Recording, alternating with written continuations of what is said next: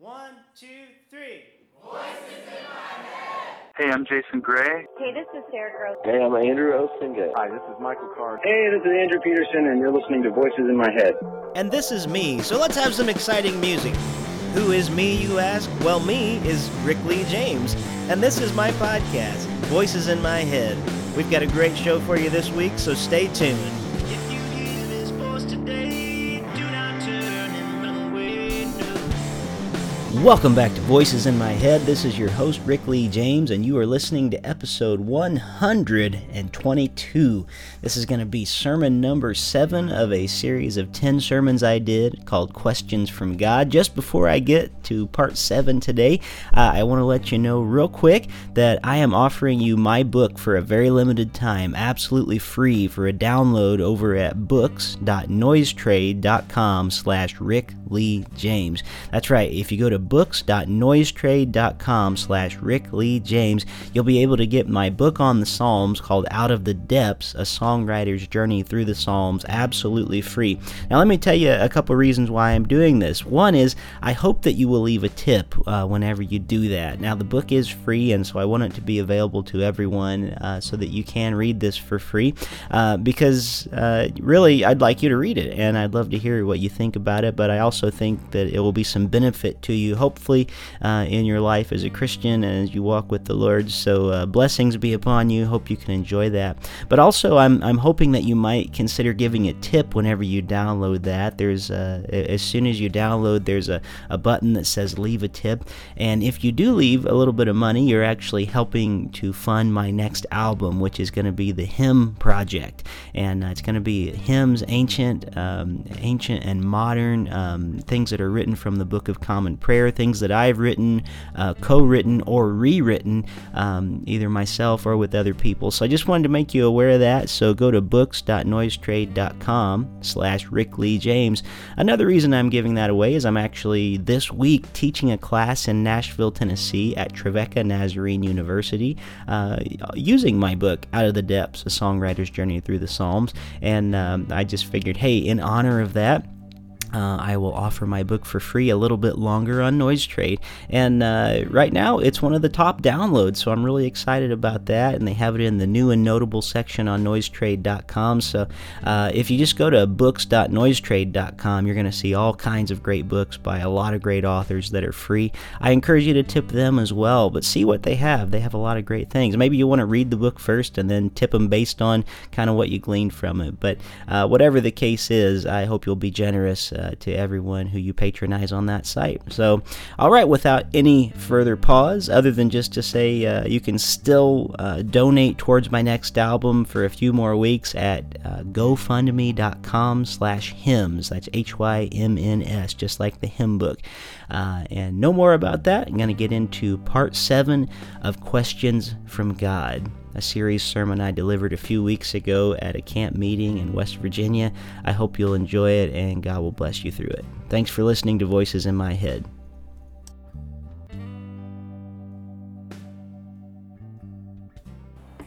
All right. Are we plugged in here? The knobs. The knobs. All 3 of them? Yeah. Okay. First one, sorry. All right. This is actually a funny song, okay? You're supposed to laugh at this. I want you to, but it's a funny song with a purpose. It has a point, okay? Imagine with me, if you will, a church. Maybe your church has these. Has a church sign on the front of it that you can take those plastic letters and put them up and make them say different things. You guys have those at your churches, any of you? Some of you do? Okay, I see hands going up. Well, we have one at our church, and sometimes because we're close to the high school and the junior high, people will come over and make the sign say different things. One time they changed our worship service times to make our sign say, "We worship weed." You know, we had a whole different group of people come to church that day. But this is a song about a church sign, okay? And more than that, it's a song about what would happen to a group of people. Say if a church was hoping to get singers for their choir, but in the night, God had other plans and something else happened. If you don't laugh at this, I will be personally offended. All right, here we go.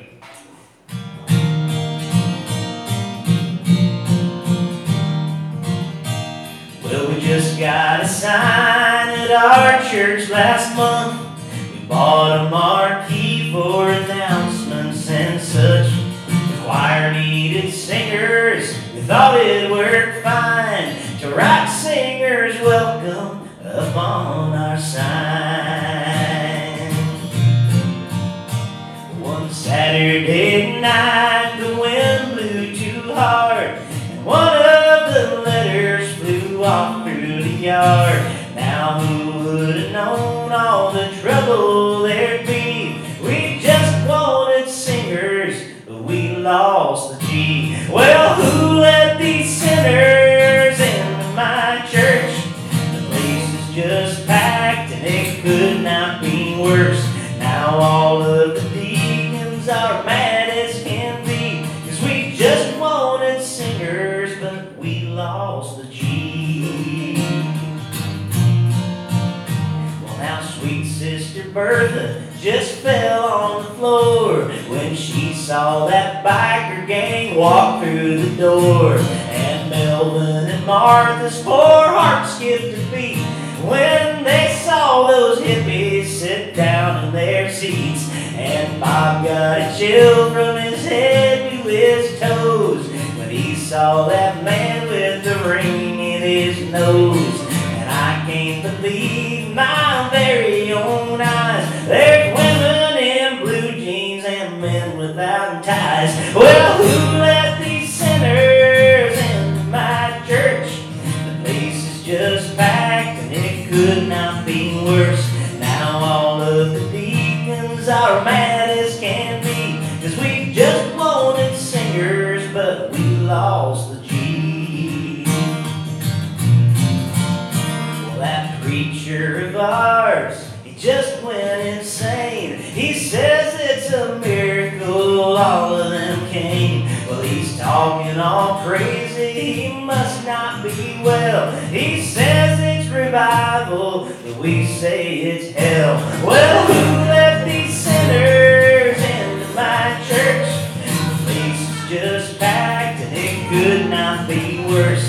Now all of the deacons are mad as can be, 'cause we just wanted singers, but we lost the G.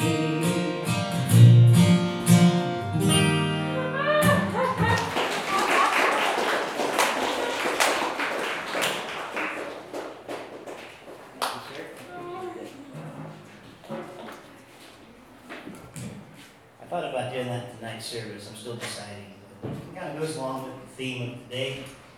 It seems like we in Christ Church are always trying to find a way to disqualify people from the kingdom of God. It seems like, for some reason, in spite of what Jesus taught, we're always trying to find a way to push people out, to keep the right people in and keep the wrong people out of our churches. And it's a very confusing thing to me because it's the polar opposite of what Jesus was trying to do. Of course, Jesus was crucified for reaching the wrong kinds of people and bowing to a different God than everybody else was bowing to. So did you know, I don't know if any of you realize this, but did you know that there are some Bible verses that Jesus ignores? He kind of reinterprets some of them, and some of them he flat out disobeys. Did you realize that? But he is the Word made flesh. He is God's living Word. He is what God has to say, and he came to clear up some things for us. I think there's Psalms that Jesus wouldn't pray because he came to show us a new and better way, and he re-envisions and reimagines and reinterprets Scripture. We're going to look at Scripture today where Jesus starts doing some testing of Scripture. And I don't know if I'd say exactly that he disobeys Scripture, but he doesn't necessarily obey it either. I'm going to show you what I mean by that today. John chapter 8, we're going to have it up on the screen. While Jesus went to the Mount of Olives, early in the morning he came again to the temple. All the people came to him, and he sat down and began to teach them. The scribes and the Pharisees brought a woman who had been caught in adultery. And making her stand before all of them, they said to him, "Teacher, this woman was caught in the very act of committing adultery. Now in the law, Moses commanded us to stone such women. Now what do you say?" They said this to test him, just like that lawyer did the other day. They were hostile. They said this to test him so that they might have some charge to bring against him. Jesus bent down and wrote with his finger on the ground. When they kept on questioning him, he straightened up and he said to them, "Let anyone among you who is without sin be the first to throw a stone at her." And once again he bent down and wrote on the ground. When they heard it, they went away, one by one, beginning with the elders. Remember what we said last night about elders? Elders who lack contemplation are just old people. So beginning with the elders, they went away. And Jesus was left alone with the woman standing before him. Jesus straightened up and said to her, "Woman, where are they? Has no one condemned you?" She said, "No one, sir." And Jesus said, "Neither do I condemn you. Go on your way. From now on, do not sin again." Our question from God today is in verse 10. Woman, where are they? Who condemns you? It's a good question for us to ask, and I want us to think about it today. Who condemns you? Where are they? Where are the ones who condemn you?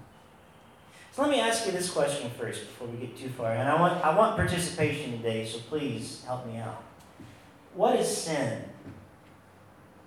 Just give me some answers. It's great. You can come to the mic if you want to. I just want to know what you think sin is. Disobedience. Disobedience. That's definitely sin. What's some more? Against God's will. Going against God's will. Okay, good. Do we have any others? Yes? Doing things really bad that you're not supposed to do, especially if you're getting yourself in trouble with the police. Okay, getting yourself in trouble, please. That can be a sin. Any other definitions of sin that we could share today? Missing the mark. Missing the mark. That's good. Hata in Hebrew. Missing the mark. Any others?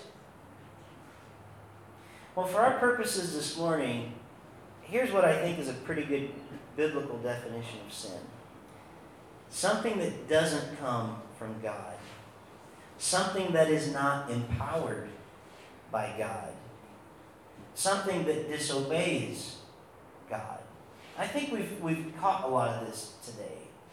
It's about disobedience. It's about missing the mark. It's about not living up to something that we should have lived up to. It can be these moral things at times, but it's really something that doesn't come from God. It's something that's not empowered by God. What would happen to a woman if they were caught in adultery? What does the Bible say should happen to a woman who was caught in adultery? Does anybody know? I'm going to tell you the verse in a second. But anybody know what the Bible says? Yes. She used to be stoned. She used to be stoned. And they were ready to do it, weren't they? But let me give you the actual scripture passage. It's Leviticus 20, verse 10. If a man commits adultery with another man's wife, with the wife of his neighbor, both the adulterer and the adulteress must be put to death. So let me ask you this question. Scripture says both the adulterer and the adulteress should be put to death. Where's the man at? I don't know. I guess they were choosy, you know. I don't know where the man was, but the law clearly says both parties should be put to death, not just one. The answer isn't given. However, I think we get a clue when we see the motives of the Pharisees. It says the scribes and the Pharisees brought a woman who had been caught in adultery, and making her stand before all of them, they said to him, "Teacher, this woman was caught in the very act of committing adultery." So if she was caught in the act, the man was there, right? So, I don't know, I guess he ran fast or something. Now, the law of Moses commanded us, stone such women. It says it right there in the text. Now, what do you say? So they said this to test him, or to tempt him is another translation of that word, so that they might have some charge to bring against him. Some charge to, it says, literally, you can translate it this way, some charge to accuse him with. They were trying to test him, tempt him, accuse him, and charge him with something. So, in the Bible, let me ask you a question. Who is it that tempts and tests and accuses us? Is it God? It's not really a trick question. Who in Scripture tries to test and tempt and accuse us? The devil. All right, Satan. Not God. We could just say, not God. Whatever God is, Satan is not. And so it's interesting, John, the writer of John, is going out of his way to show us that these religious people, these church folks, these religious folks, and now understand, this is the church of the day. There wasn't Christianity. There was just Judaism at that time. And then all the other religions that were around, Jesus was a part of Judaism. So the church people are coming in. They're using their Bible. They're saying, this is biblical. What would you have us do? And John is taking care to show us that the church people are being tempting to Jesus. They are trying to accuse Jesus. They are trying to bring him up on charges. They are trying to do the very work of the devil. And John wants us to take note of that. They're being hostile. They're tempting Jesus. They're ready to start accusing him of being a false teacher. So the religious leaders themselves, were they, in fact, breaking the law of God themselves? Seems like it to me they were. Do you think, let me ask you this, do you think the religious leaders cared about this woman? Do you think they had any regard for her at all? What do you think? Anybody? Yes, no? No. Okay, probably not. Doesn't seem like they cared about her too much. Let me ask you this, do you think Jesus cared about her? I think without a doubt, because I believe Jesus cares about everyone. How do you think, I want you to just put yourself in her shoes. It says they brought her publicly before everybody. Just shout some words out to me today. How do you think this woman felt when she was dragged before everybody and the whole crowd is there? How do you think she felt? Terrified. Nervous. Yeah, Like dirt. like dirt. Shame. Sorry, what was that? Shame. In shame? Alone. Oh, alone, yeah. Did you say cursed? Embarrassed? Yeah. I think all these things are true. Think about it just from that woman's perspective for a moment. Guilty or not, the shame, the embarrassment, the aloneness, the guilt, the feelings that she must have. And it wasn't just something that she had between a couple people. It wasn't just between her and her husband or this other man. It was brought out in public, and she was shamed and humiliated in front of everyone. How do you feel? And maybe this has never happened, but how do you think you would feel? And you don't have to shout this out, but how do you think you would feel if someone publicly took your sin and shined a spotlight on it for the whole world to see and said, look how bad they are? Think of your most embarrassing moment, the worst sin that you can ever remember committing, and think of it just being broadcast for everyone to see. The nightly news tonight. So-and-so did this. Can you believe it? And the whole nation shames you. Or if they just take you into your church and on Sunday morning they drag you up front and say, we found this video of you committing this sin. And everybody just looks on. That would be awful, wouldn't it? It'd be embarrassing. I would hate that. I know what I've done. I know my past. This, thank God, is not how Jesus operates. Public shame, humiliation was something Jesus suffered from, not something Jesus inflicted on others. He is not in the business of doing that when exposing our sin. Now, understand, Jesus does take sin seriously, but he's not that kind of God. He doesn't want to shame you. He doesn't want to humiliate you and embarrass you or make you feel alone. Jesus wants to heal you. He does not want to humiliate you. And I think that's important that you need to understand that. I think it's important that I need to understand that. And all of us together need to hear that. So imagine yourself in the crowd. Imagine yourself on the other side of it now. Just imagine you're one of those religious people in the crowd. You're feeling very justified in condemning the woman. You're being biblical. The Bible said, well, Moses said stone her, let's stone her.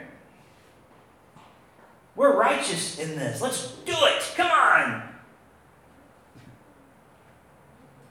And Jesus makes a brilliant remark. What does he say to them? What does he say to the religious crowd? Do you remember in the scripture that we read? Yeah. Let the one of you without sin cast the first stone. That's brilliant. I think it's significant. We talked about last night, and I said, older people who lack contemplation are they're not elders, they're just old people. I think it's very significant in this passage that the elders were the first to drop their stones and walk away. I think this passage is maybe saying to us, you know what, they were not completely blind to the work of the Spirit in their lives.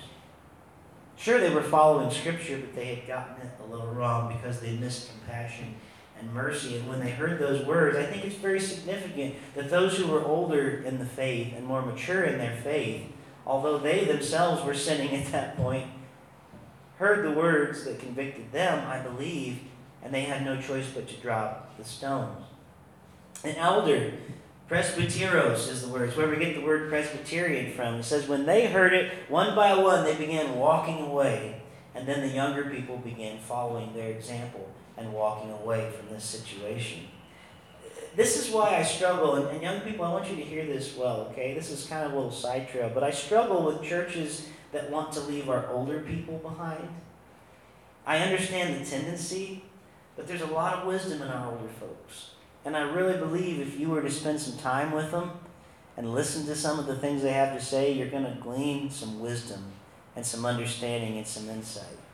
Now, don't make a mistake about this. Elders can be just as wrong as anybody else, okay? They can be on the wrong side of an issue. They're often the first to come to their senses, though. Often. It was a beautiful thing last night. The little old lady that came down, I won't tell you everything she said, but God was working on her, and she was very transparent and very open, and she said, I've been in the Nazarene church, I've been a sanctified Christian for 41 years, and it's like God revealed this new to me for the first time tonight, something, and I won't tell you all that it was, but I thought, wow, here's an example of an elder, someone that pays attention to the Spirit. Now, I don't know that it's even explicit in this story that the elders that were supposed to tout them up that high in the story, but I think it's significant that they were the first ones to drop their stones and leave. So all that is to say, my little side trail there, don't dismiss the older people around you just because they're older. They have wisdom to share. But what do you think the younger people were doing as they were watching the older ones leave? It says they went after. What do you think was going on through younger people's lives while they're watching what the older ones were doing? You tell me, do younger people follow the example of older people? Just a yes or no. Do you think they do? Yeah? Not always. Not always? Sometimes? You think on a lot of matters they do? Some they do. Sometimes we rebel. But I think it's significant. I think a lot of times, if you're wise, many times the elders will have wisdom to share with you. So they turned and walked away. I just wonder what they were feeling. Maybe the young and old alike were feeling a little embarrassed. Do you think maybe they were feeling a little bit of the shame that they were putting upon this woman in that moment? I mean, I don't think Jesus wants to shame anybody, but I think he wants to show us our sin. And he wants us to show us the seriousness of this. And he started in this brilliant way with just that phrase, let those of you without sin. I think that those who were getting ready to cast the stone started feeling the same thing that woman was feeling. Embarrassment. They started feeling and maybe having some compassion to where she was. I hope they were. Then what do you think she was expecting Jesus to say to her? I mean, he probably thought she would yell at her, or she probably thought he would yell at her. I said that backwards. I mean, I don't know. When you do something bad, you usually expect to at least be chastised or something like that. But Jesus straightened up. He said to her, woman, where are they? Has no one condemned you? And she says, no one, sir. And Jesus says, neither do I condemn you. Go your own way, and from now on do not sin again. Go. I'm going to try to pronounce this in Greek. Poru amahi. It sounds like a fish, amahi or something, but poru amahi. Go, he said to her. And it means to go on a journey, to reach a new destination. It's like Jesus is saying, go on a new path. You are free to go a new way. Do you believe that this is how Jesus reacts to your sin? Remember, this is the God who spoke creation into being. He is now scribbling in the sand, coming up with a new way for us to look at Scripture. Sure, it was biblical. They could have been biblical and stoned her, but they wouldn't have been taught about themselves. When God starts asking questions to us, it searches us to the core. So I want to ask you that question today. Who condemns you? Who condemns you? I want you to think about that personally.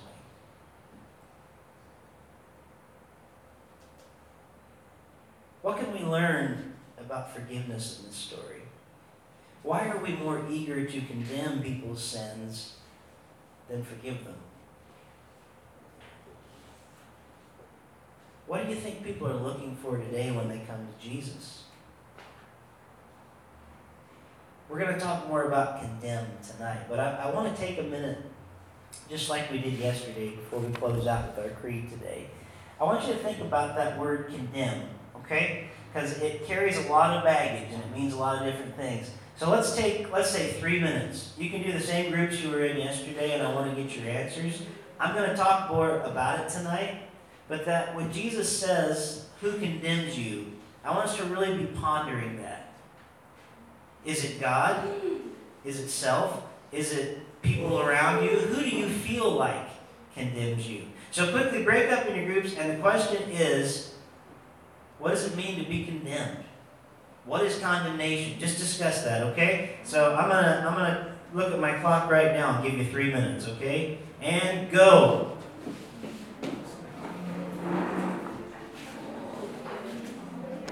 Okay, I think that's probably enough time and discussion. So let's have some spokespeople come up here and into the mic give us your answers. We can just make a line down front here. I want to hear about what you think condemnation is, so we can think about a little better today when I ask the question that God asks, who condemns you? So here we go. We have a good definition for condemnation. Let's all listen, okay? Let's have respect and listen to what each person says.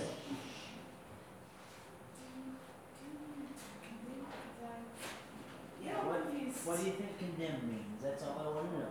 Just what you were discussing. It's all right. What I think condemn really means is that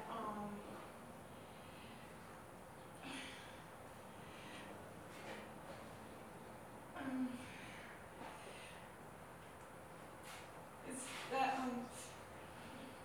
you're left alone, offended, and no one really cares about you. Okay.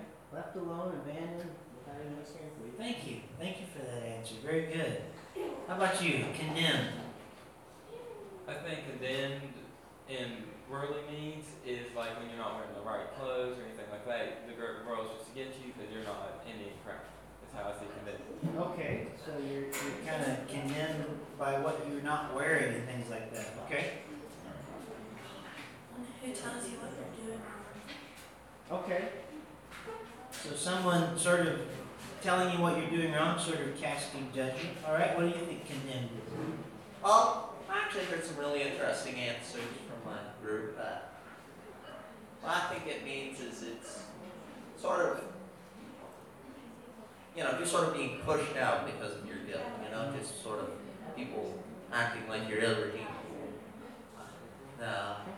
Our pastor said in one of his sermons that Jesus doesn't condemn, that's Satan does. Jesus convicts, doesn't condemn.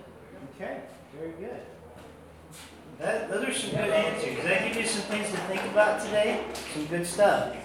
I'm going to talk more about condemn tonight and what that means a little bit in our message. But let me just tell you real quick, this is a quick definition that I want you to think about today, because I want you to be thinking about it. You can do this, I don't know what activities you're going to be doing today, but when you're thinking about the question, who condemns you? A good working definition of condemnation, if you are condemning someone, you are pushing them away. That's the best definition I can think of. To condemn someone is to keep them away, to push them back, to have nothing to do with them, to push them away. So when I ask the question, who condemns you, I want you to think of that in the light of Jesus. I want you to think about it in the people around you. And I want you to think of it even, do you condemn yourself? We are some of the worst condemners of our own selves at times. So, we're going to address that more tonight, okay? Something to think about today. Who condemns you? Think about it in context of the story. We're going to go ahead and end our time together today by doing our creed. Come back tonight. Prayerfully think about it today, and I'm going to talk about it more this evening. Let's stand together as we do our creed, and we'll be finished today, okay? The Maasai Creed. I hope you're enjoying this every day, because it always reminds me of what I believe as a Christian. Very good. We believe in the one high God, who out of love created the beautiful world, everything good in it. He created man and wanted man to be happy in the world. God loves the world and every nation and tribe on the earth. We have known this high God in darkness, and now we know him in the light. God promised in the book of his word, the Bible, that he would save the world and all the nations and tribes. We believe that God has made good his promise by sending his Son, Jesus Christ, a man in the flesh, a Jew by tribe, born poor in a little village, who left his home and was always on safari doing good, curing people by the power of God, teaching about God and man, showing the meaning of religion is love. He was rejected by his people, tortured and nailed hands and feet to a cross and died. He lay buried in the grave, but the hyenas did not touch him. And on the third day he rose from the grave. He ascended to the skies. He is the Lord. We believe that all our sins are forgiven through him. All who have faith in him must be sorry for their sins, be baptized in the Holy Spirit of God, live the rules of love, and share the bread together in love, to announce the good news to others until Jesus comes again. We are waiting for him. He is alive. He lives. This we believe. Amen. All right. Lord, go with us this day, we pray.